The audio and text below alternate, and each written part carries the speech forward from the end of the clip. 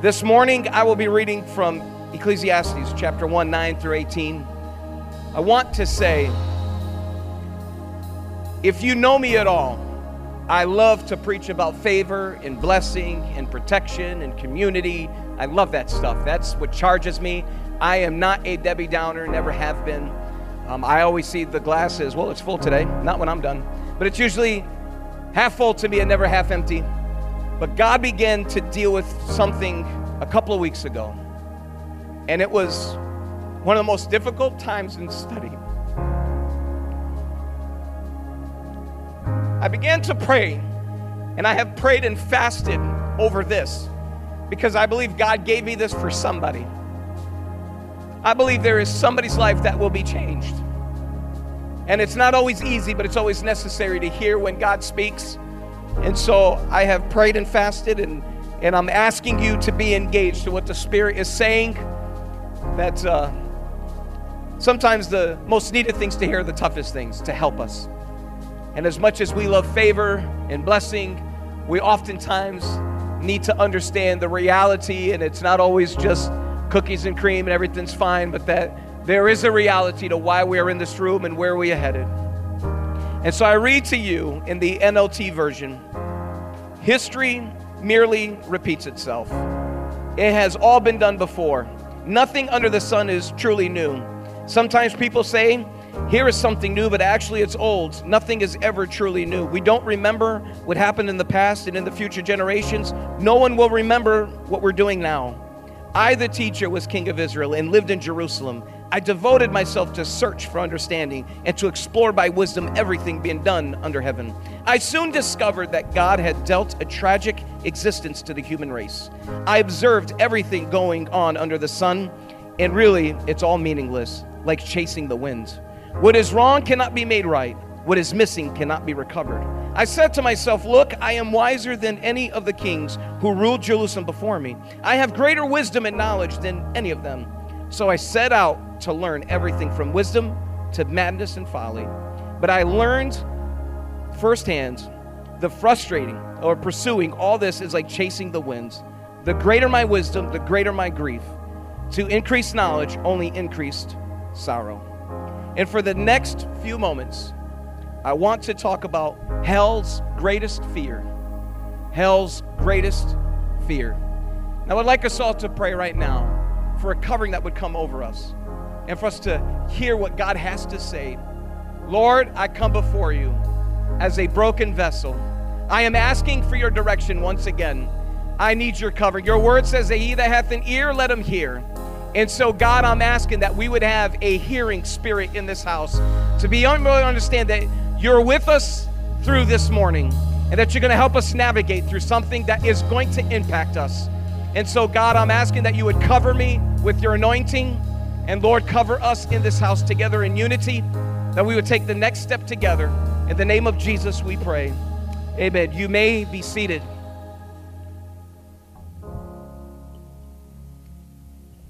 Philosopher George Santayana once said, those who do not remember the past are condemned to repeat it. Those who do not remember the past are condemned to repeat it. History will repeat itself. That's why mom jeans are back. And I don't think we've learned a thing from the 80s. Just to be honest with you. Fashion comes back. History repeats itself. And that's why we call it a news cycle. How quickly we forget the past when we're so zoned in the present moment.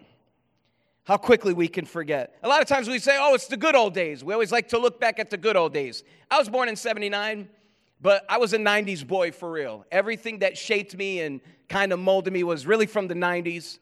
And I remember guys would say, man, you know, the music in the 70s, that's where they would listen to the oldies. Some of y'all know what I'm talking about. I heard a yes in the house. Yeah, I listened to the oldies. That's when music was real. That's when music was real. These days, you don't even know what they're saying. But I remember looking at those people and be like, what a clown. Like, no way. Today's stuff's way hot. It's way better. There's no way. And I would look at those that said yesterday was better than today. But I find myself slowly looking back and saying, they were right.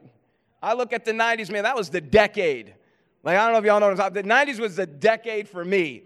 And so when you look at 2000 and where we're headed, like, man, I love the 90s. But history repeats itself. We can see it through cycles. It seems to go back. And today's climate is no different. We're watching history repeat itself with all of the frustration and all of the anger and some of the anxiety and the bitterness. The words we're choosing to communicate now. The platforms we use to vent how we feel. All of that in today's climate has become so volatile, but yet we often forget that this is not new to us. I could take you in Scripture back to Genesis chapter 6, verses 5 through 6. It says, "And God saw that the wickedness of man was great in the earth, and that every imagination of the thoughts of his heart was evil continually. And it repented the Lord that he had made man on earth, and it grieved him in his heart." God literally felt sorrow when he looked at the human race because it said they continually had evil in their heart. It started in Genesis. I could take you to Genesis chapter 18 and 19, where it talks about Sodom and Gomorrah and the sins of Sodom and Gomorrah. You want to talk about identity crisis? You want to talk about not understanding where they are relationally? That's where we get the word sodomite from, the sin. How bad could it have really been for God to say the best answer is burn it all? It wasn't like, I'm going to send them a plague, I'm going to send them something. No, he just torched the whole thing. It's terrible. How bad was it in Sodom and Gomorrah for him to torch those cities? I could take you to 2 Kings chapter 6, verses 24 through 30. There was a famine in the land, and here these women were hungry. Right now, one of the hot topics is abortion. And we see the prevalent conversation that's going on the either you believe in pro-life or it's pro-choice. And there's a battle on both sides on the value of life. When is life? These women at this time had their babies. These are not pregnant women. These are women with children. They're babies.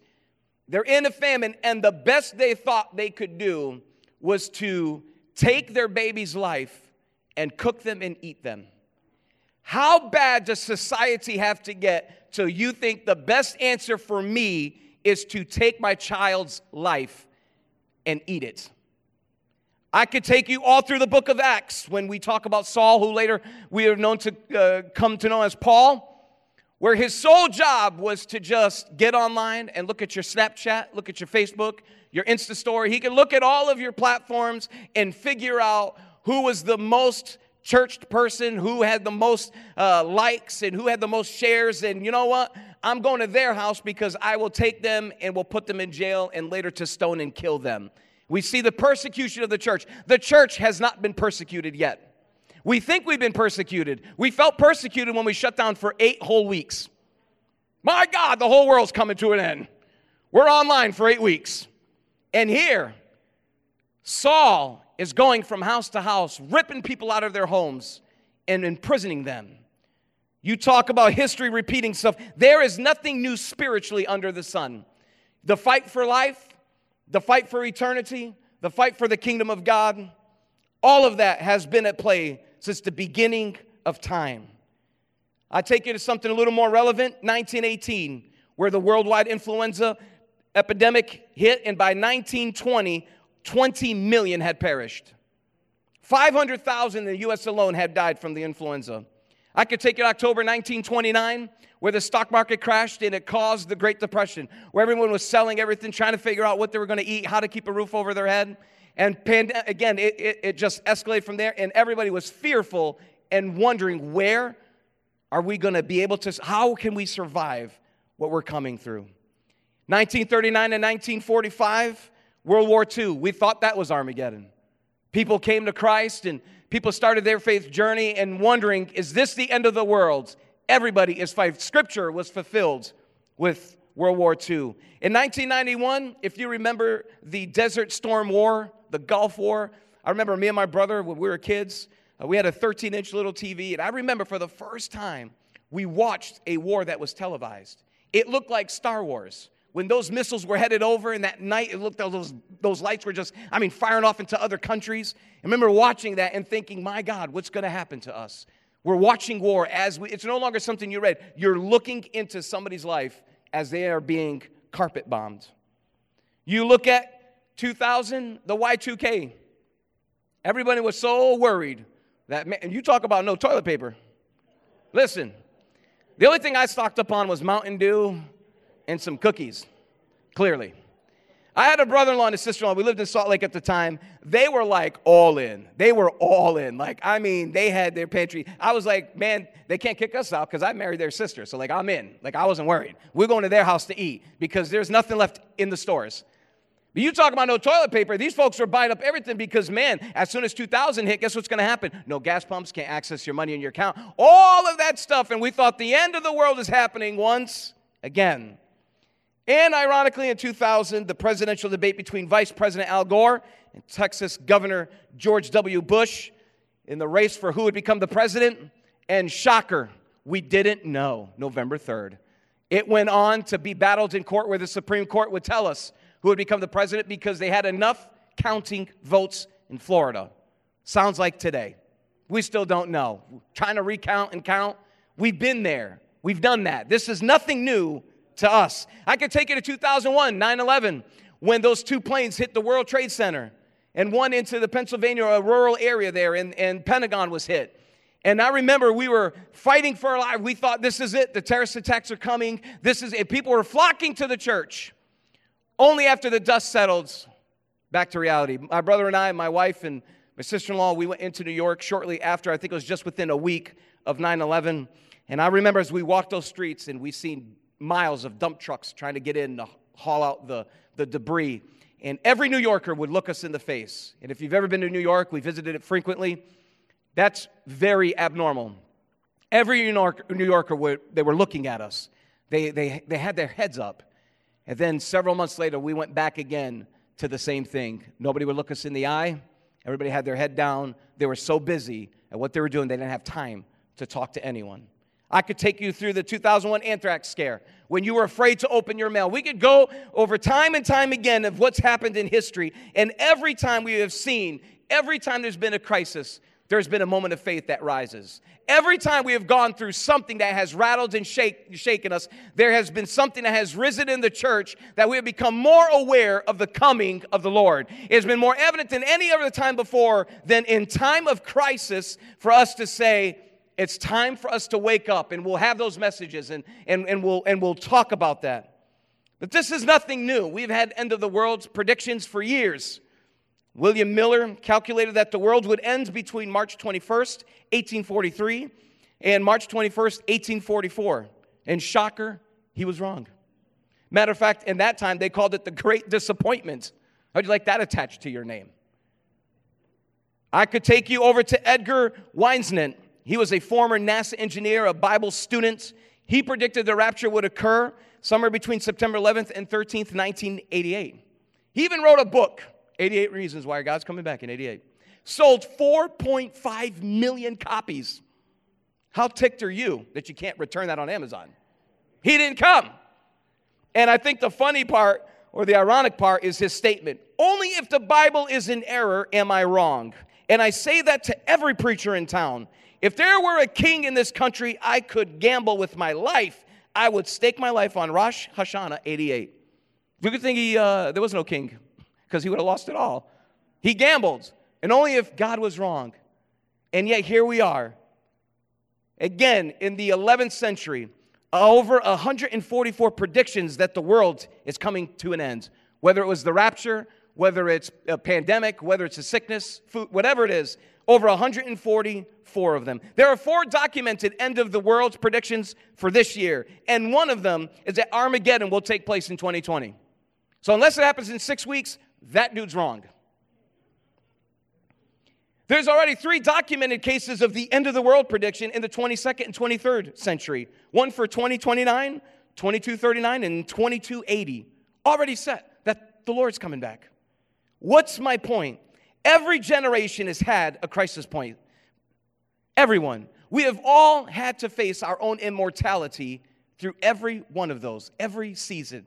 We realize that. The church fills up. We begin to talk about end-time prophecies. We begin to look at Scripture and what's going on in the Middle East and what's happening here in the United States of America. We all look at that.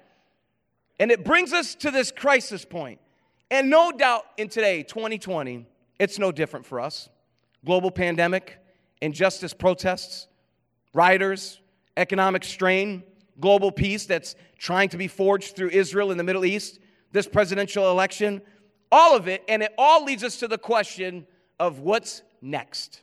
What happens next? History has not been written yet from tomorrow, from the very next moment on.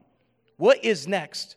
It starts the conversation of how will my finances, what do they really look like? How's that going to play out? What kind of world am I leaving my boys, my girls? What kind of world are we really handing off to the next generation? It triggers the cliche statements of the whole world is going to hell in a handbasket. It triggers the statement, I'm sure glad he holds the world in the palm of his hand. It triggers the statement that we have all read or used that I am so grateful that man will let me down, but I know the God that'll never let me down. And we'll believe that and we'll claim to that, and those are all great, but we truly operate and communicate with the subconscious assumption that there is only heaven left to choose. That is the subconscious place that we come to. That we say, man, I'm so glad that I am in the palm of his hand, and that is true. But we run those words as if that is the only option or the only end. If we can believe and quote, we rehearse, we stand firm on the promises of God. He'll never leave me, he'll never forsake me. And we'll talk about these scriptures, and they'll fire us up. And everyone in this room should get fired up when you talk about that you have never walked alone and that he is protecting and blessing you. We can do all of that, and we'll quote all of heaven. But we have to be able, if you're going to quote scripture, that you have to be able to quote and understand all of it. The Bible says that all scripture is given for reproof and correction. All of it's profitable. And we can't afford to cherry pick what the Bible is saying. Go to Romans chapter 5, verse 10. Whereas by one man sin entered the world, and by sin, and so death passed up on all men, for that all have sinned. Everyone in this room has sinned. Everyone.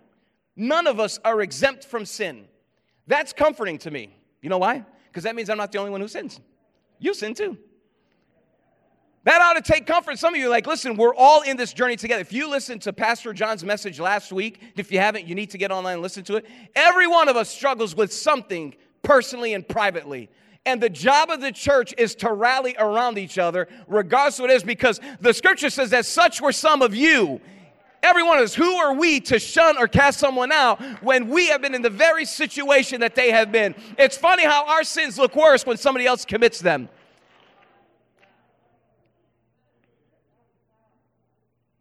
Everyone's born into sin. Every one of us, under the right circumstance, could fall to sin. I will never do that. Those are the scariest words. I'd never do that. The right circumstance, we all could fall. Hebrews 9:27, as it is appointed unto men once to die, but after this, the judgment. We die once in our flesh. Every one of us will expire. And then it says, then there's the judgment. What is the judgment? That's the conclusion or the decision that is made. And when you look at the decision for sin, it's death.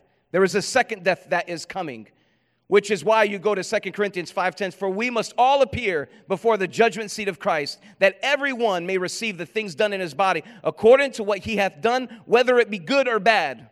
That's why I can say Romans 14:11, every knee will bow and every tongue will confess. Everyone in this room and out of these doors will have the day at judgment to see Jesus Christ. We will see God at the throne. Everyone. Nobody is exempt. So we say that we've all sinned and we all must see Christ at the judgment seat. There's a lot of scripture, and I'm trying to walk you through scripture because I want you to understand this isn't a man-made doctrine. This isn't something that was conjured up for personal gain. This is what the Word of God, what we quote so often and believe and have seen miracles because of promises. This is what the Word is telling us that's coming. And when you look at Ecclesiastes 12:14, it says, for God shall bring every work into judgment with every secret thing, whether it be good or whether it be evil. Everything will be scrutinized. Every secret thing that we do will be scrutinized at judgment. And it even says your good secrets and your evil secrets. What secrets do we really have? Do we have secrets of things that we watch that we shouldn't be watching? Is it secrets of things that we get involved with, relationships we have no business, that nobody else knows, relationally that you're doing behind closed doors that nobody can see? Or do we have secrets of maybe we dropped off groceries at somebody's house and didn't tell them? Maybe our secrets are we came to Pride and Shine and I didn't have to post anything. I just helped somebody that couldn't take care of their lawn, but God's seen it. Mark my words, God sees everything that we are doing, and we all have secrets. What secrets do we harbor in our spirit? Are they things of the flesh, or are they things that empower the kingdom of God? But every one of those secrets will be revealed. Matthew 7:21-23 says, Not everyone that saith unto me, Lord, Lord, shall enter the kingdom of heaven, but he that doth the will of my Father which is in heaven. Many will say to me in that day, Lord, Lord, have we not prophesied in thy name? In thy name have we not cast out devils? In thy name done wonderful works? And then will I profess unto them, I never knew you. Depart from you, you that work iniquity. Just because you check the box off on Sunday does not mean you have a relationship with God.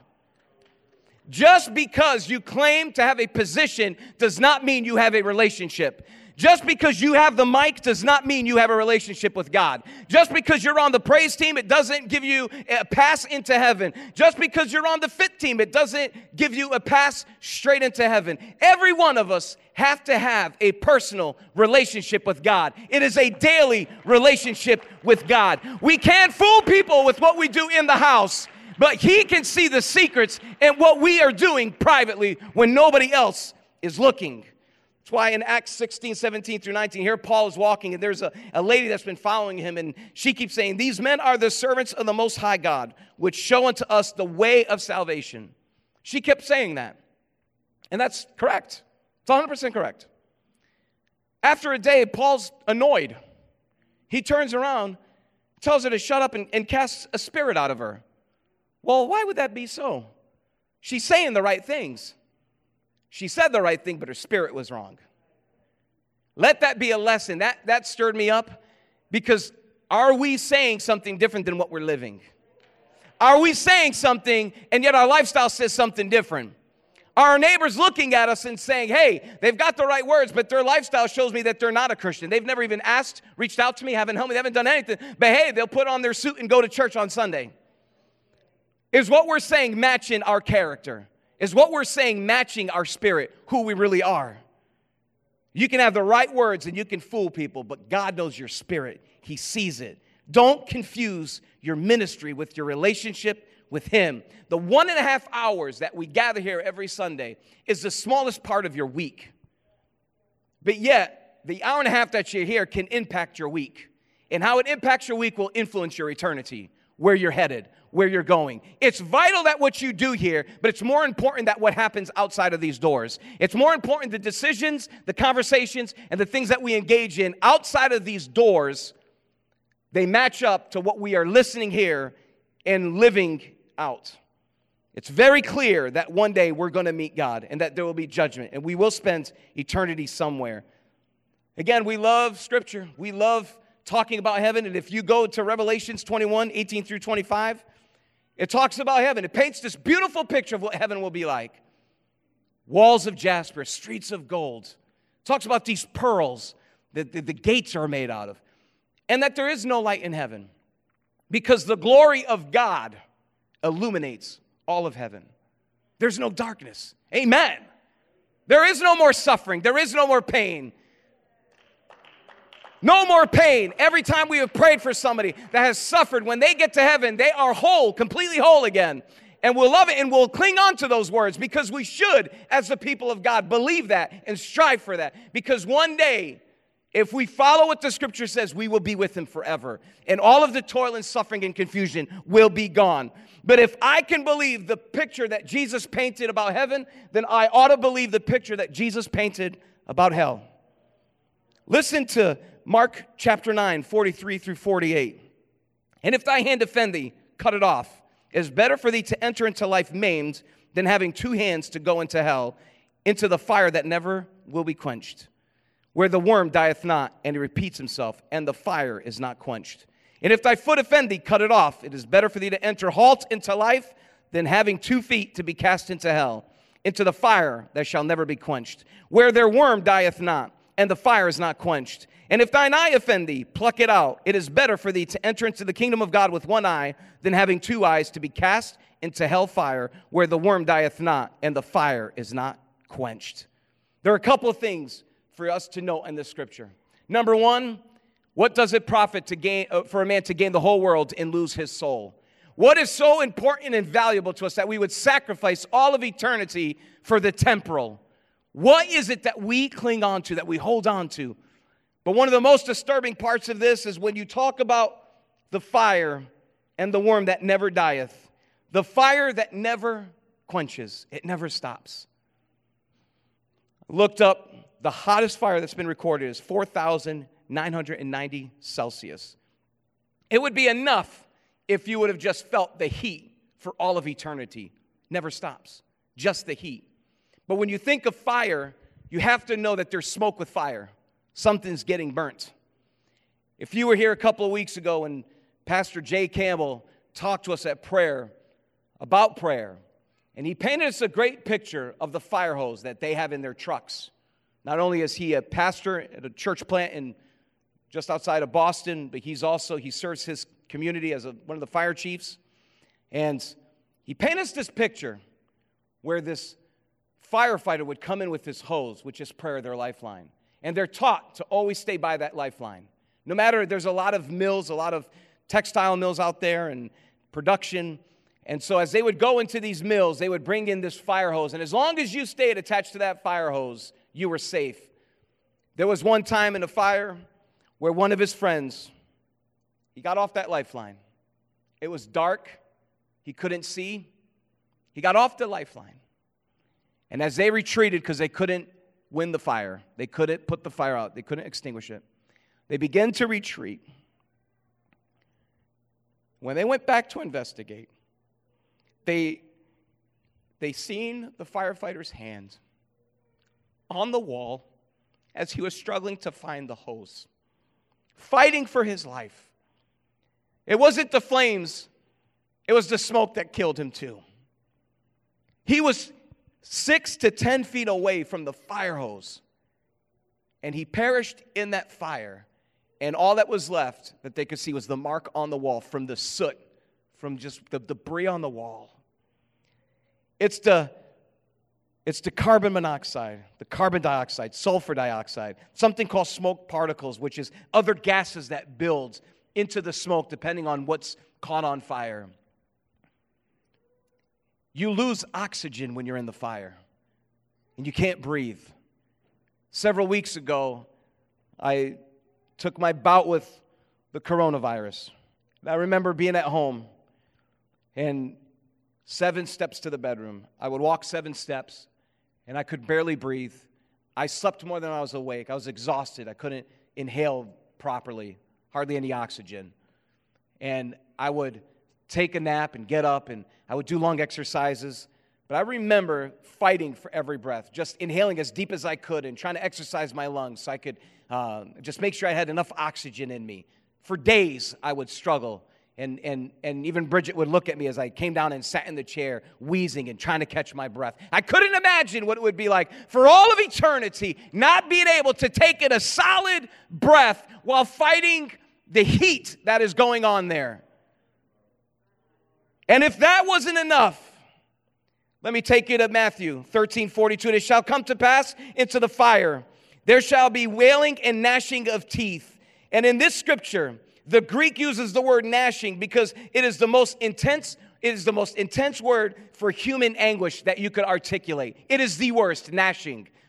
And so here it paints the picture of not only is the heat tremendous, not only I cannot inhale, but I come to a place where it's so great that it's gnashing. It's the anguish is too great for me, and it never, ever stops. Luke 16 paints the picture of a poor man and a rich man that passed away. And here, the poor man, or the rich man rather, is in hell. And he looks up to Abraham, a man that could have bought anything he wanted. Anything he wanted. And he asks Abraham to take his finger and to dip it in water just so he could have an ounce of relief, temporal.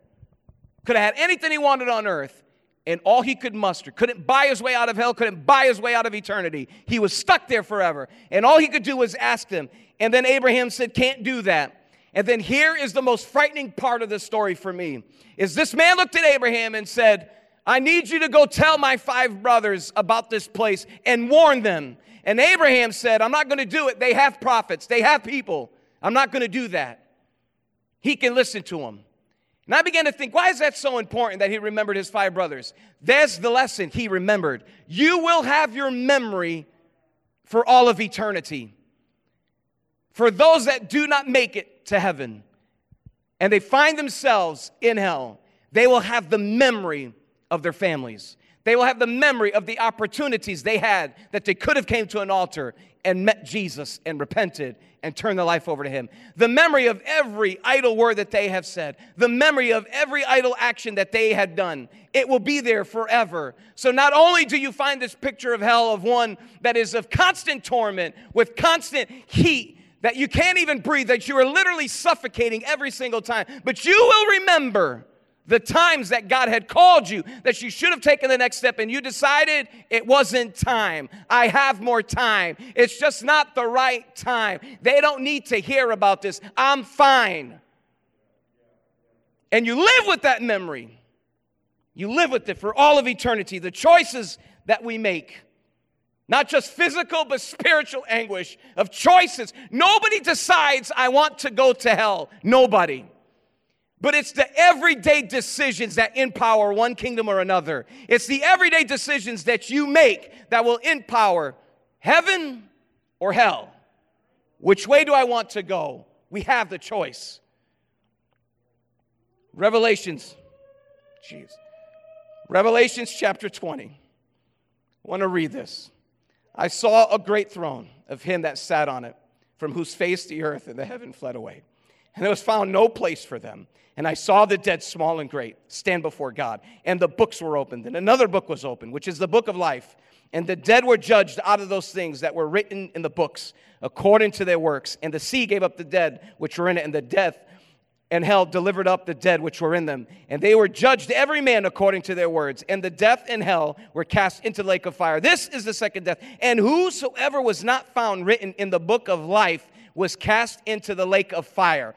As horrific as this sounds, there is still another option. Is your name written in the book of life? Hell's greatest fear is that your name is written in the book of life. Hell's greatest fear is a person that understands that I do not have to be bound to hell, but I have a choice to make. I have a choice. I have the opportunity, as long as I am breathing, I have the opportunity to make the right decision. It's not that I have to live in fear, but I have to understand that there is a reality that is coming our way. But all too often we fall asleep because we have been there. You read the open text. We've seen it before. This is nothing new. And what I am deathly afraid of, and I promise you, church, this is the hardest thing I've had to study and come up here and say, because this is not in my character or nature to do or talk like this. But when I have the fear and I can't sleep because all I can think of, January 12th will come. February 5th, God willing, will come. Where will the church be then? Where will I be then? Will we fall back to where we were? Or will we take the moments that we consecrate ourselves out of fear in the moment and keep moving closer to Him?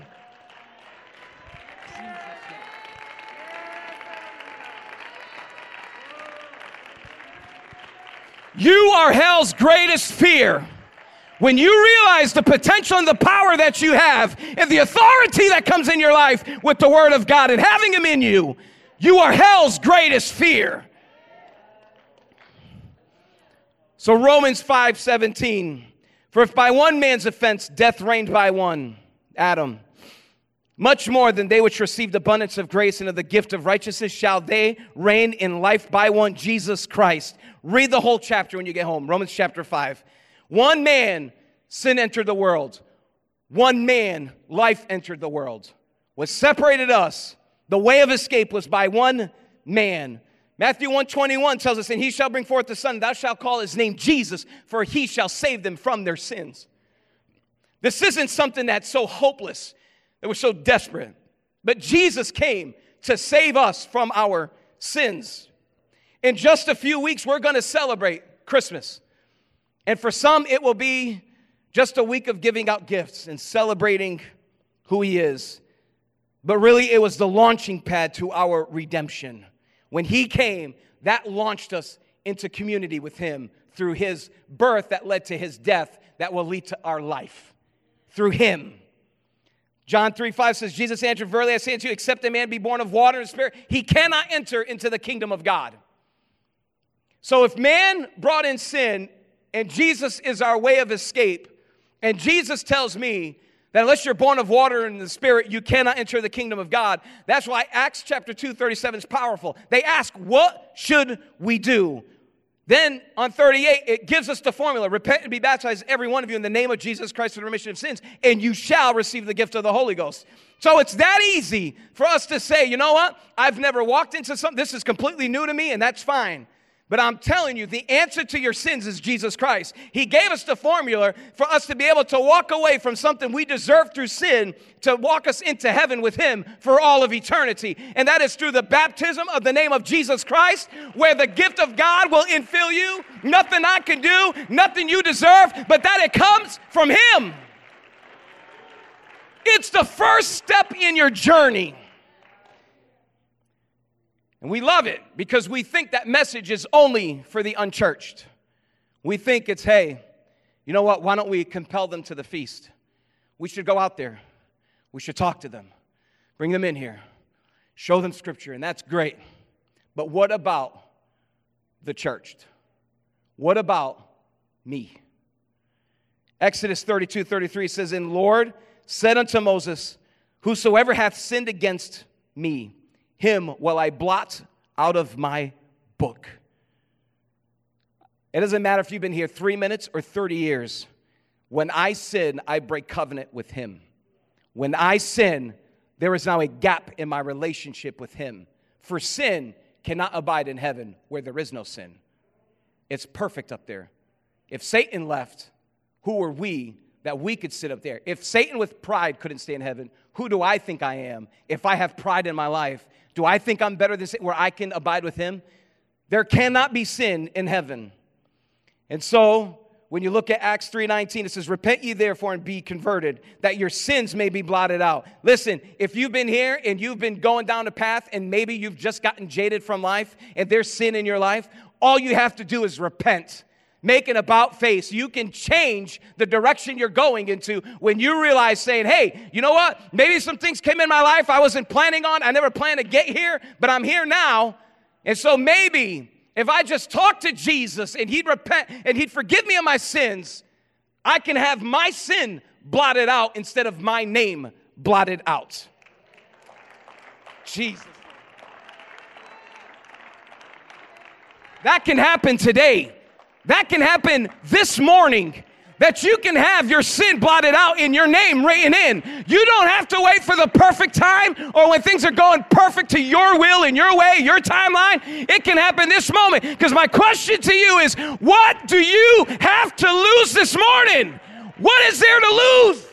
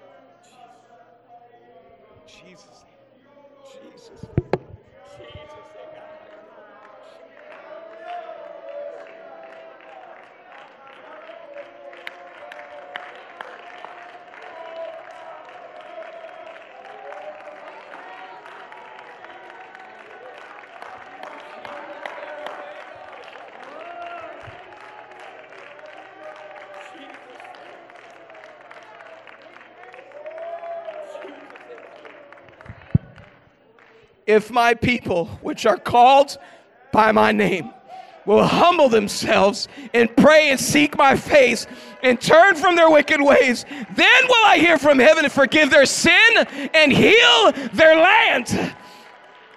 If you want the land to be healed, then there has to be forgiveness of sins. If there's forgiveness of sins, then he's heard from you because we turned from our wicked ways.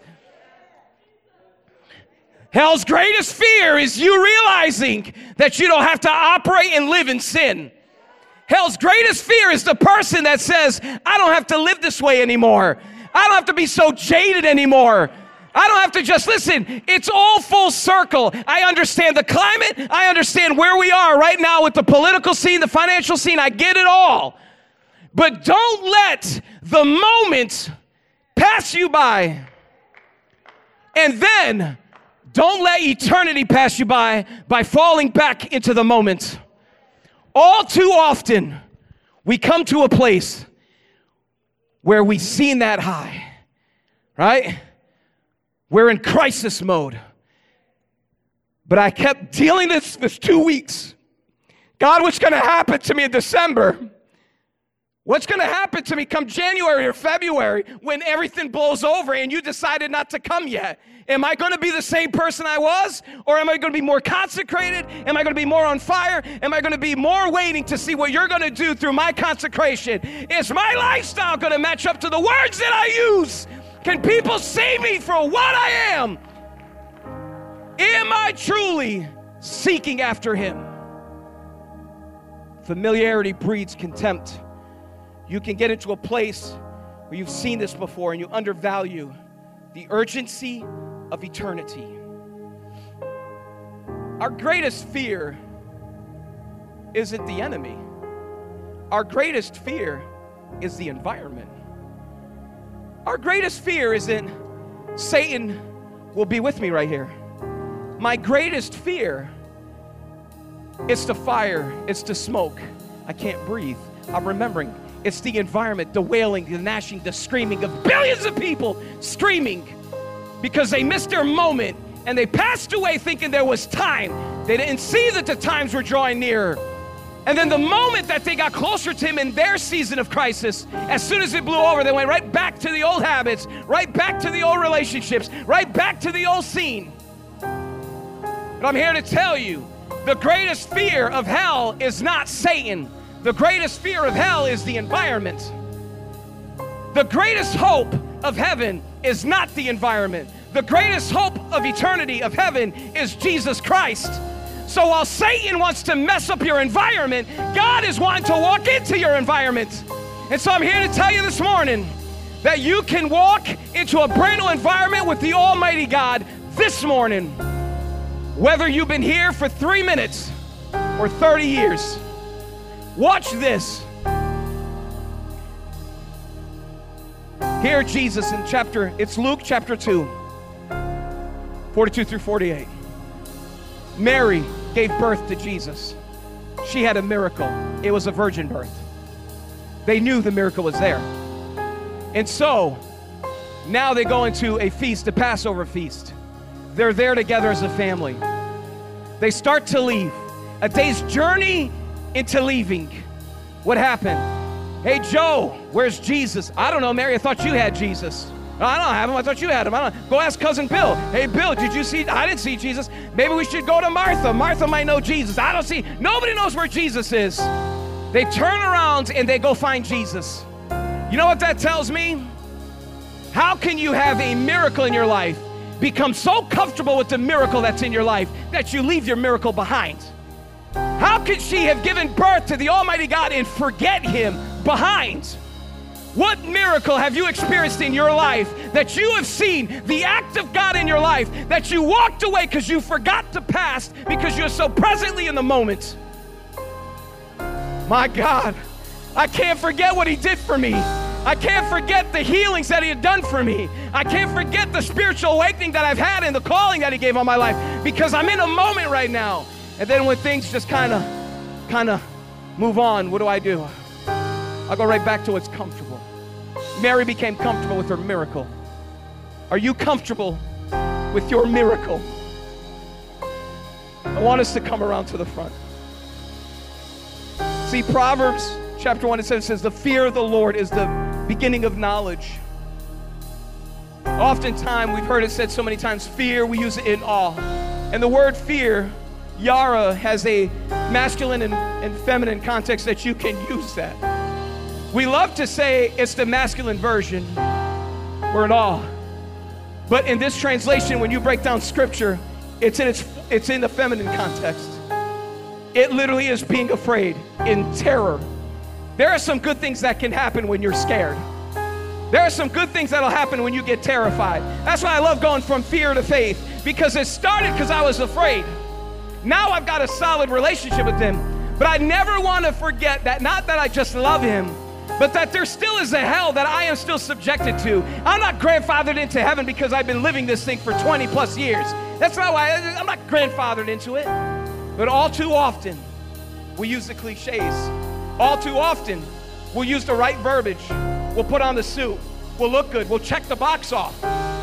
My question to the church this morning is, what are we really going to do when all this dust settles down and God decides to hold off on humanity and say, you know what?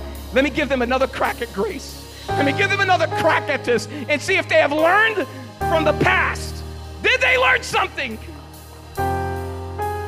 If we can't worship together because it's too loud, what are you going to do in hell when it's too loud with the billions of screams? If we can't worship together as a body of one, how are we going to do it if we're in hell and there are millions of people around us? Will you be that uncomfortable there?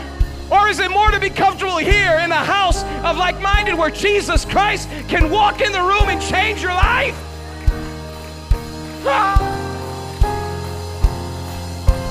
There are two that are going to get baptized. They've said, I've had enough. They're changing their destiny. If you're in this room, and maybe this is your first time that you've come in contact with something like this, and again, this is not my character to come out like this. But when I tell you for 2 weeks I couldn't get out of this thing, I couldn't help but wonder, where will I be? Where will the church be? We cannot go, this city cannot afford a church to relax itself in the moment. You can't personally afford that. And neither could they. If you're in this room and you're saying, you know what, I've walked this. And you're saying, I've done it on my own. You can be baptized today and get your sin blotted out and your name written in. And for the church, for those that have been here for so long, have we had any hidden sins that if we made it to glory and he judged our secrets, what would he say then? Have we become like Mary and maybe a little bit relaxed with Jesus and said, well, he was a miracle. He did pave the Red Sea. He did all these miracles for me. And then I kind of forgotten about that and gotten used to life with the right Christianese words. Or is there something inside of you that is saying, we're at a crisis point, but I'm not going to let history not teach its lessons to me. Maybe he'll come tomorrow. Maybe it'll be the next election. Maybe it'll be, I don't know. But I'm asking you, I'm pulling for somebody. He sees you and he might give us another 20 years. I don't know. But we simply can't afford to go back. And if you're here and you want to be baptized in the name of Jesus, like not what Scripture has mandated, you can walk right through those doors, through the back. We can help you back there and you can join.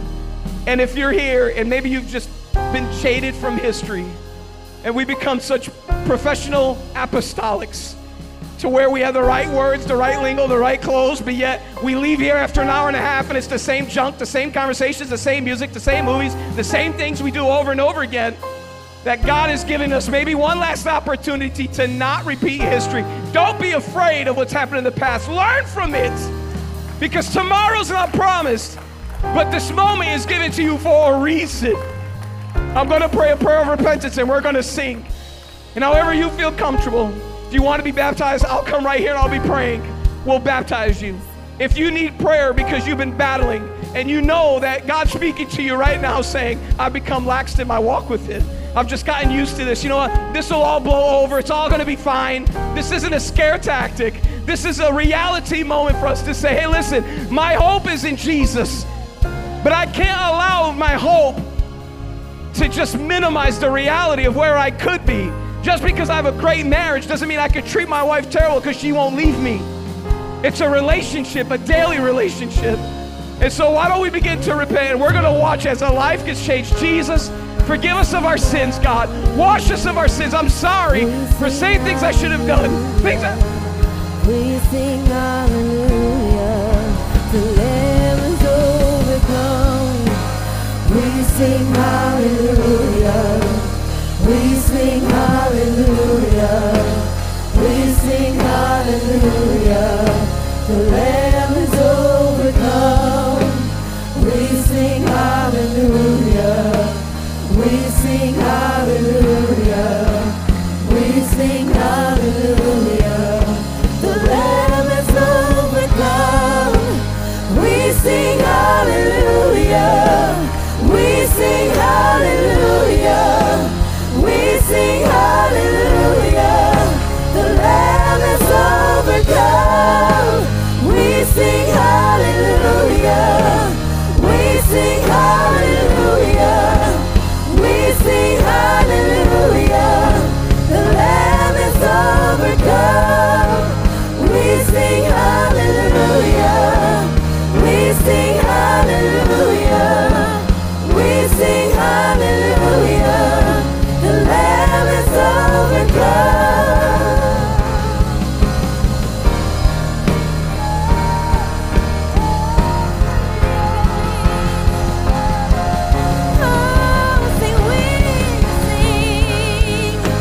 We sing hallelujah. We sing hallelujah. We sing hallelujah. The Lamb is overcome. We sing hallelujah. We sing hallelujah. We sing hallelujah.